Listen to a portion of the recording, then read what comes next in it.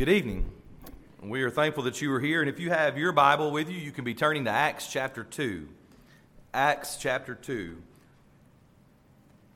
It's going to be just a few moments before we get there. To be honest, I'd like for us to talk about a few other things first, but we will eventually get there to think about some scripture this evening. It's been a great day, as has already been said.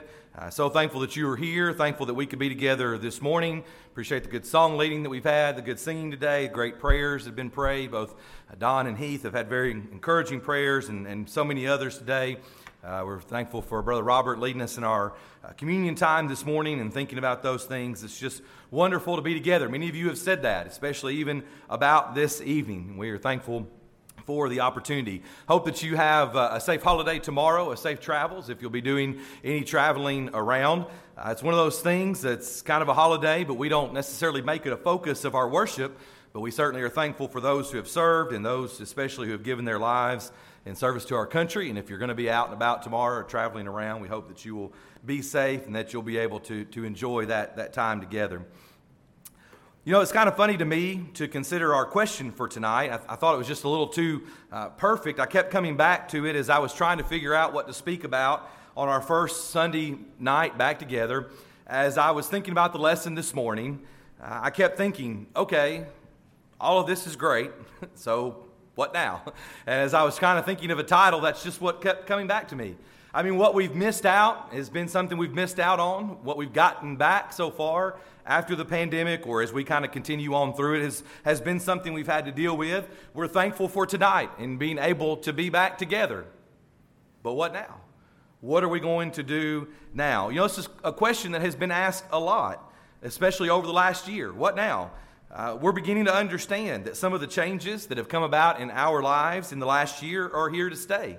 We think about from a physical standpoint, the way we interact with people, the way business transactions go at the store, or the things that you do, the way things that happen at school, even here at the building. You know, several of us have said in connection with our worship services, primarily the main thing being the communion, you know, the partaking of the Lord's Supper. We may never go back to the passing of the trays, and that may not be a bad thing. There's certainly nothing scriptural about passing trays or having the little packets the way that we do now, and it may just be a better way of doing things in that sense. So we've learned that sometimes things are just going to be different. All of these things have changed in our life, and some of them for good. So, what now? We have changed what we are doing here, and probably each one of us have asked that question. You know, we canceled services for a while, and most of us were not happy about that, but in the short term, in the moment, maybe it was the right thing to do, so we had no services. So we're looking around at each other, and we're asking our elders, you know, what now? We start back with Sunday morning. We add back Wednesday night. We add back our Sunday classes, and each time we stop and we say, so what now? What about life now? What about the way that things are now? And I know I said this morning that sometimes Sunday night the lessons can be a little meatier. Before we get to that part in the future, tonight's won't exactly be that way, but I still believe that we can be encouraged to think about this question. So after the sermon this morning, we're glad that you are here. But what now? A few points for you to consider about some things we can be doing. And then a general question, and then we're going to look at some scripture as we consider some facts from the New Testament to think about that. So what are we going to do now? Number one, I would suggest that you be here. We've already preached that lesson this morning, but it's funny, you know, preachers have this way. Everybody probably has something like this maybe in their job or life, but preachers have this way.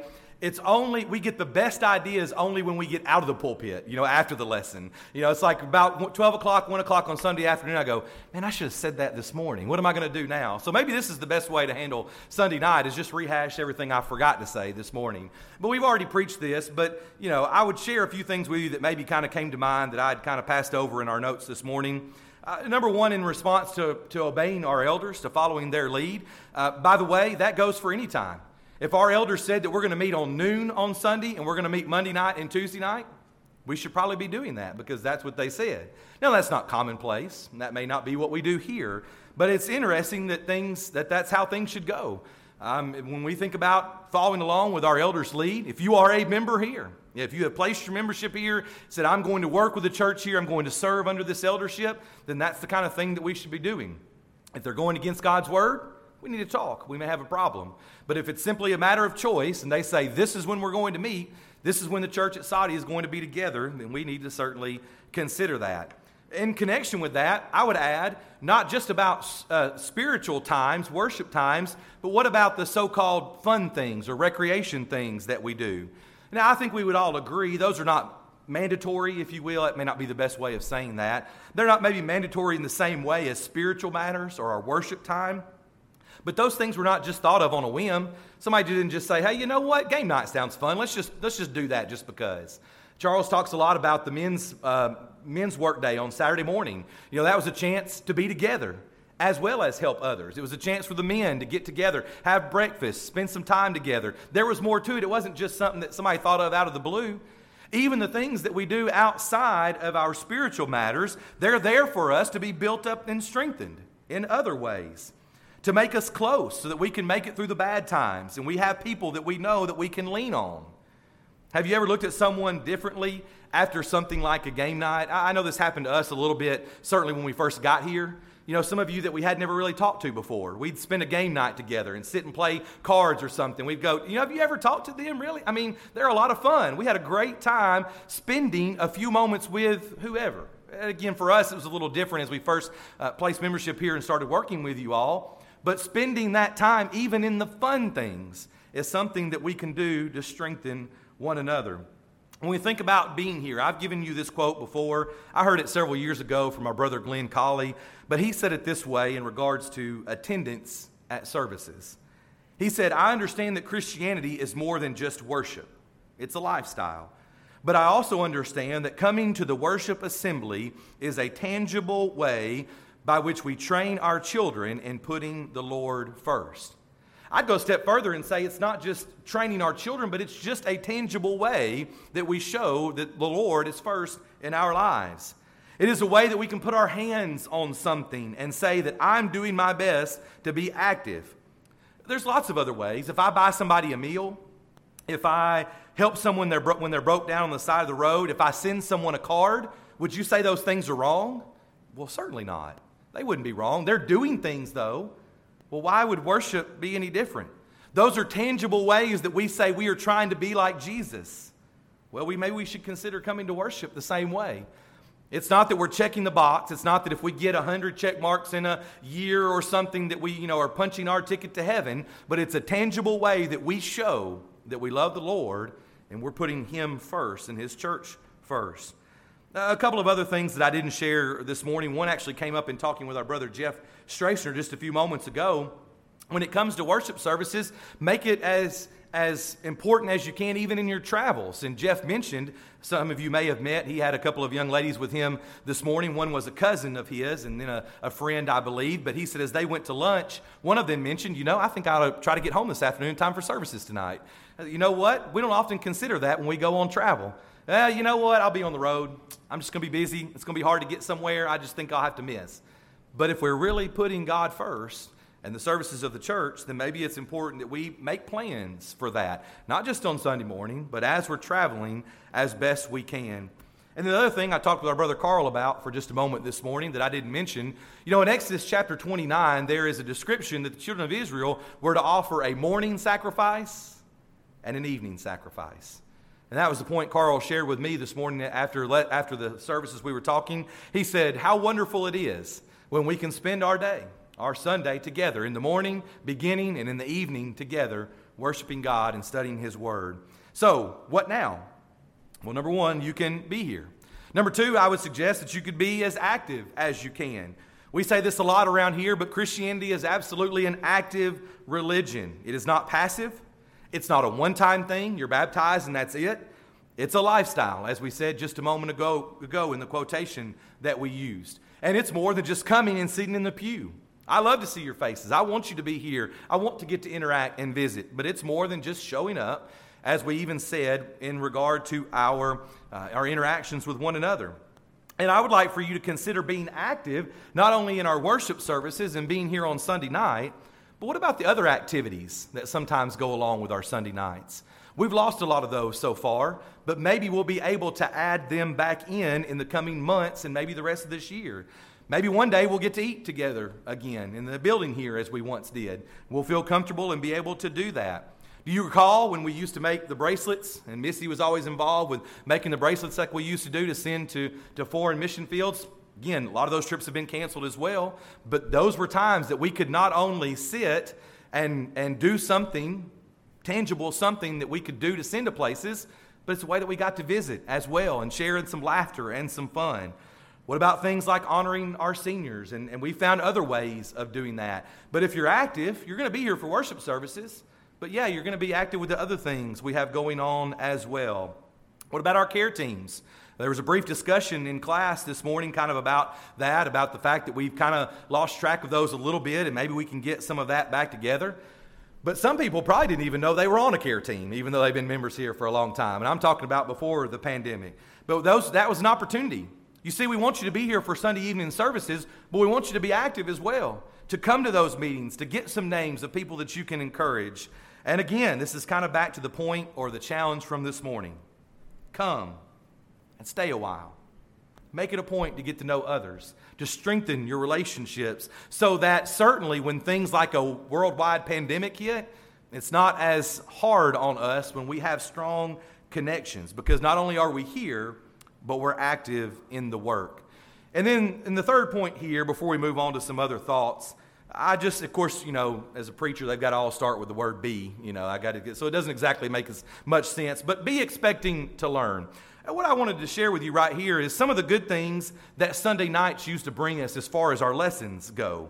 A bit of a refresher or recap, and looking forward to as we get back on track next month.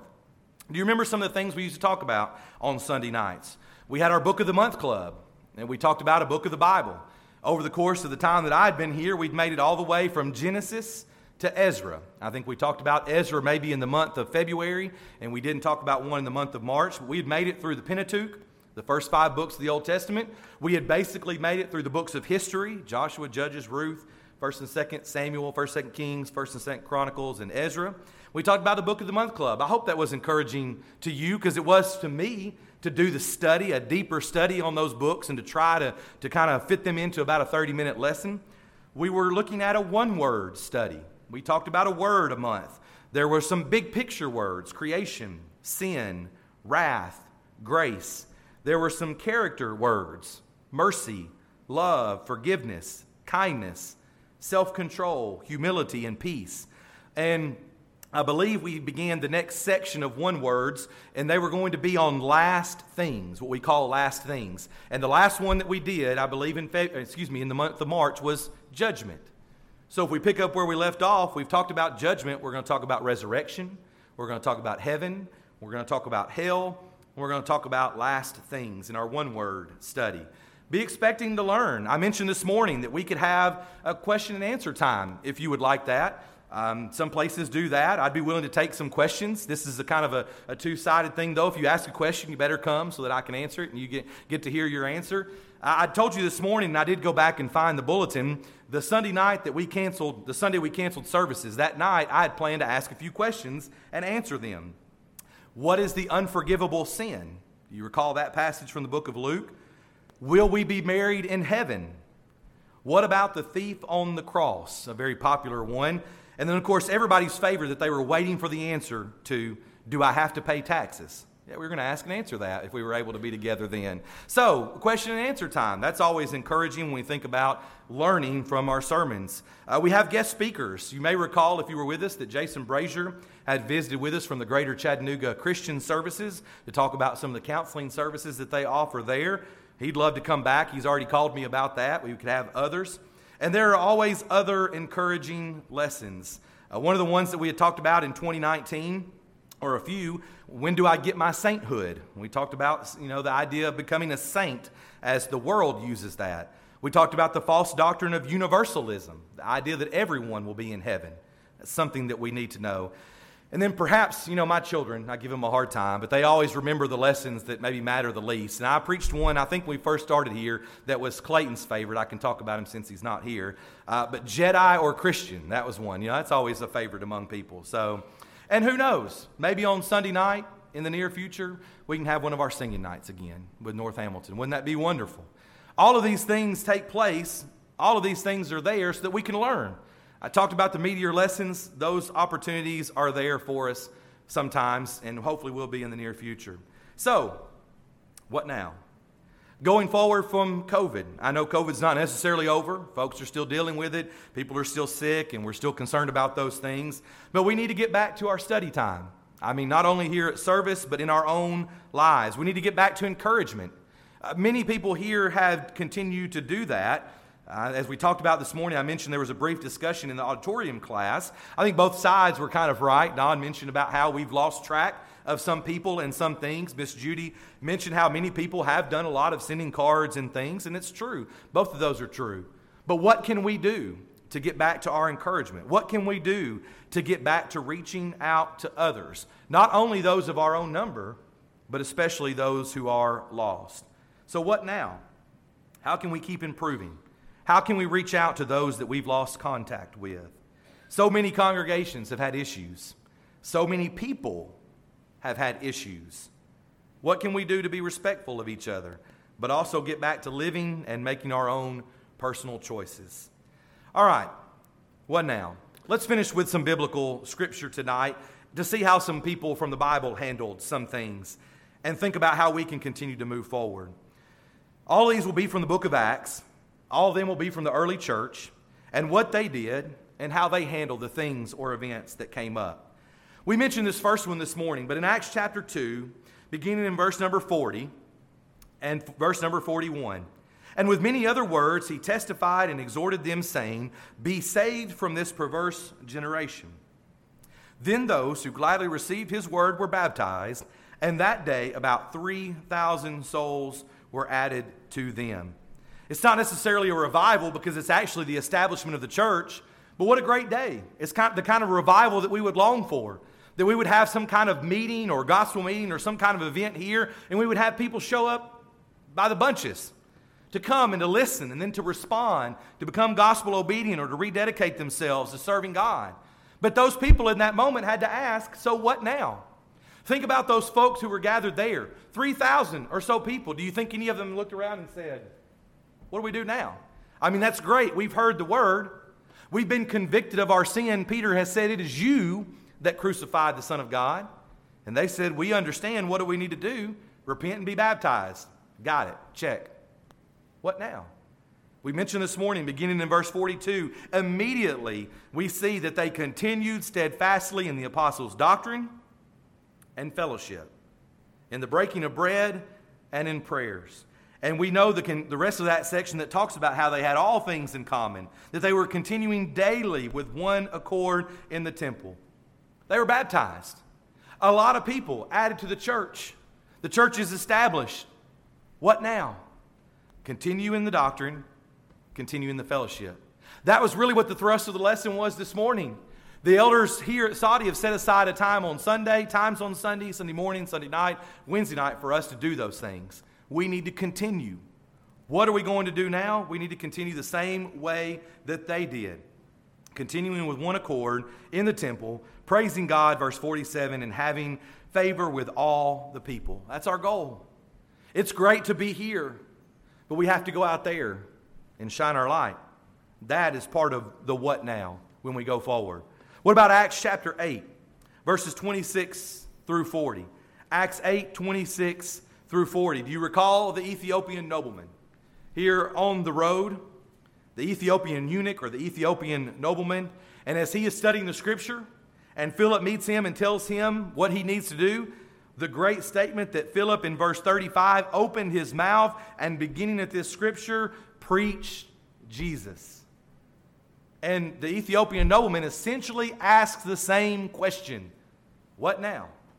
Here's water. What hinders me? What am I going to do now? Verse 38, so he commanded the chariot to stand still, and both Philip and the eunuch went down into the water, and he baptized him. What now?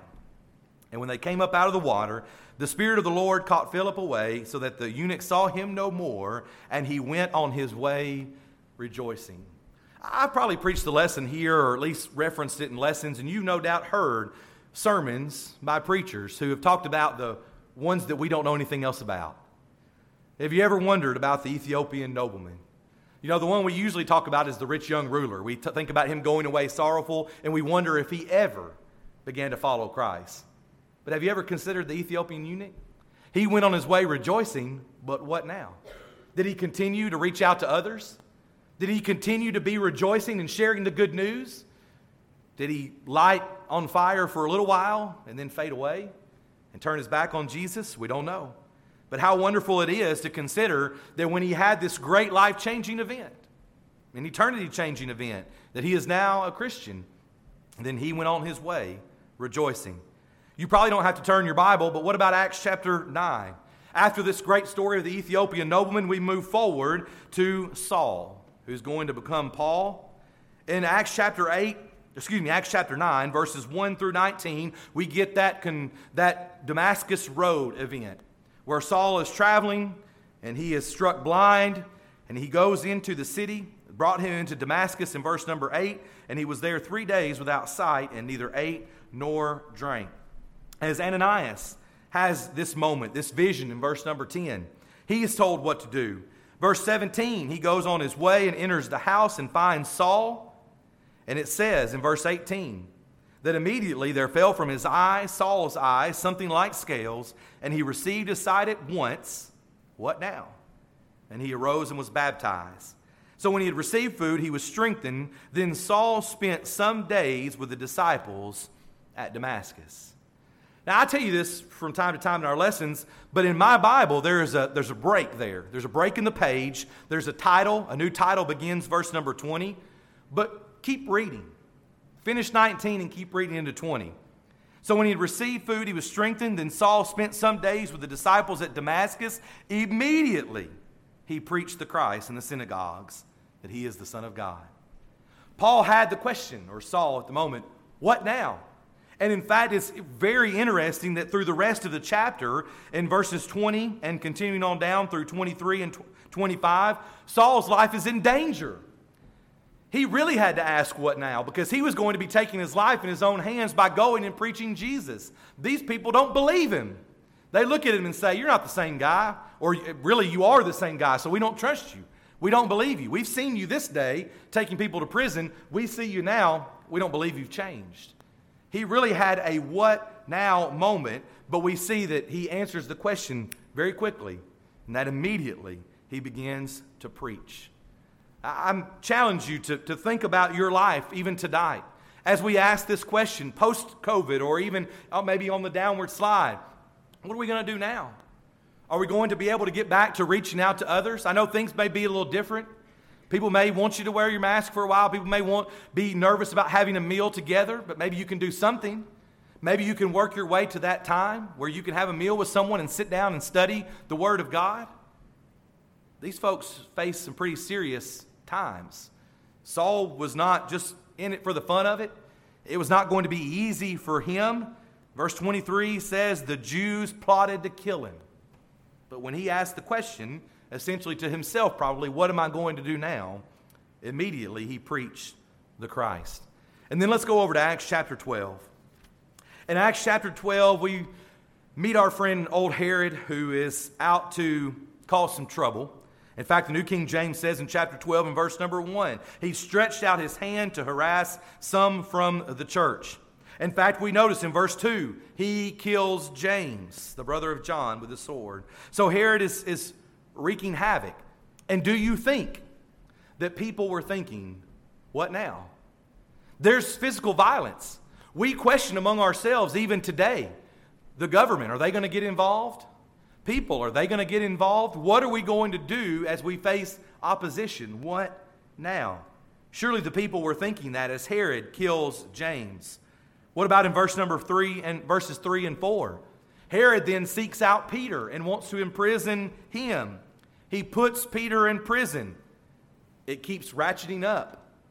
The people are saying, what now? Hey, he killed James, but I think we can get out and, we'll just go this direction. We'll stay away from that area. Now Peter's in prison. Seems like everywhere they turn, they're going to be finding trouble. So what are we going to do now with all of this violence? But notice what the church is doing in verse number 12. When Peter is let out of prison, or escapes from prison with the help of an angel. And verse 12, when he had considered this, he came to the house of Mary, the mother of John, whose surname was Mark, where many were gathered together praying. We think about the church. The church is gathered together praying. That's what they're doing now. Maybe it's in a little bit of private. We see that the door is closed because Peter has to bang on the gate and they don't open it at first for him. One of the humorous sections of Scripture where Rhoda comes and finds him, but she's so astonished that she leaves him there and goes and runs to everybody else and has to come back and let him in.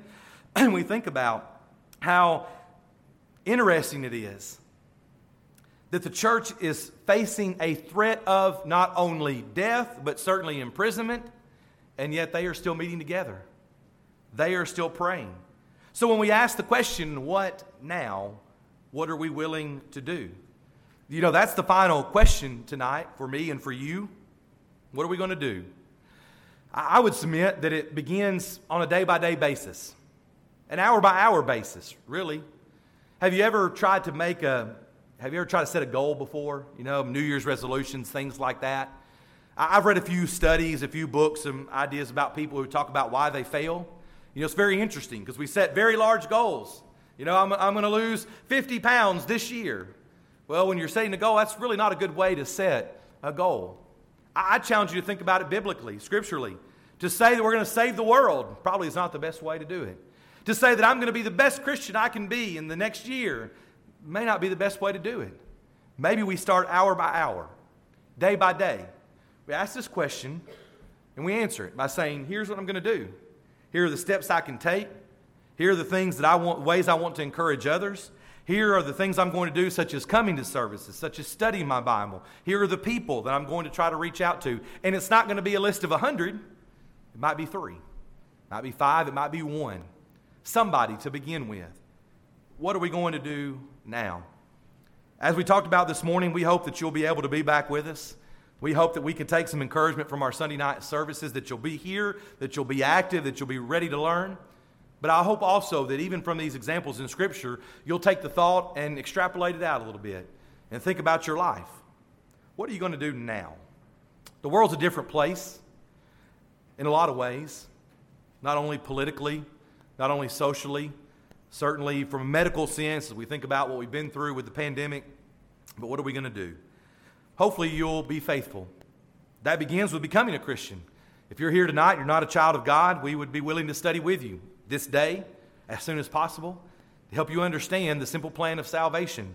What one must do to become a child of God, to be washed in the blood so that the Lord can add you to His church. But maybe you're here tonight and you've done that and you wonder, you know how hard it is to remain faithful, to stay on the straight and narrow, to stay strong through the troublesome times. We're about to sing this song in just a moment, that Jesus is calling. When we think about Jesus' calling, as we're about to sing the words, we sing about people who are happy. Those people who are happy are those who obey, who are obedient. Are you obedient tonight, either by becoming a child of God or by being faithful to Him? We're thankful for the time together and for the chance to study. We're thankful for the chance to pray with you and for you if you're in need of that. You can make it known now as we stand together and as we sing.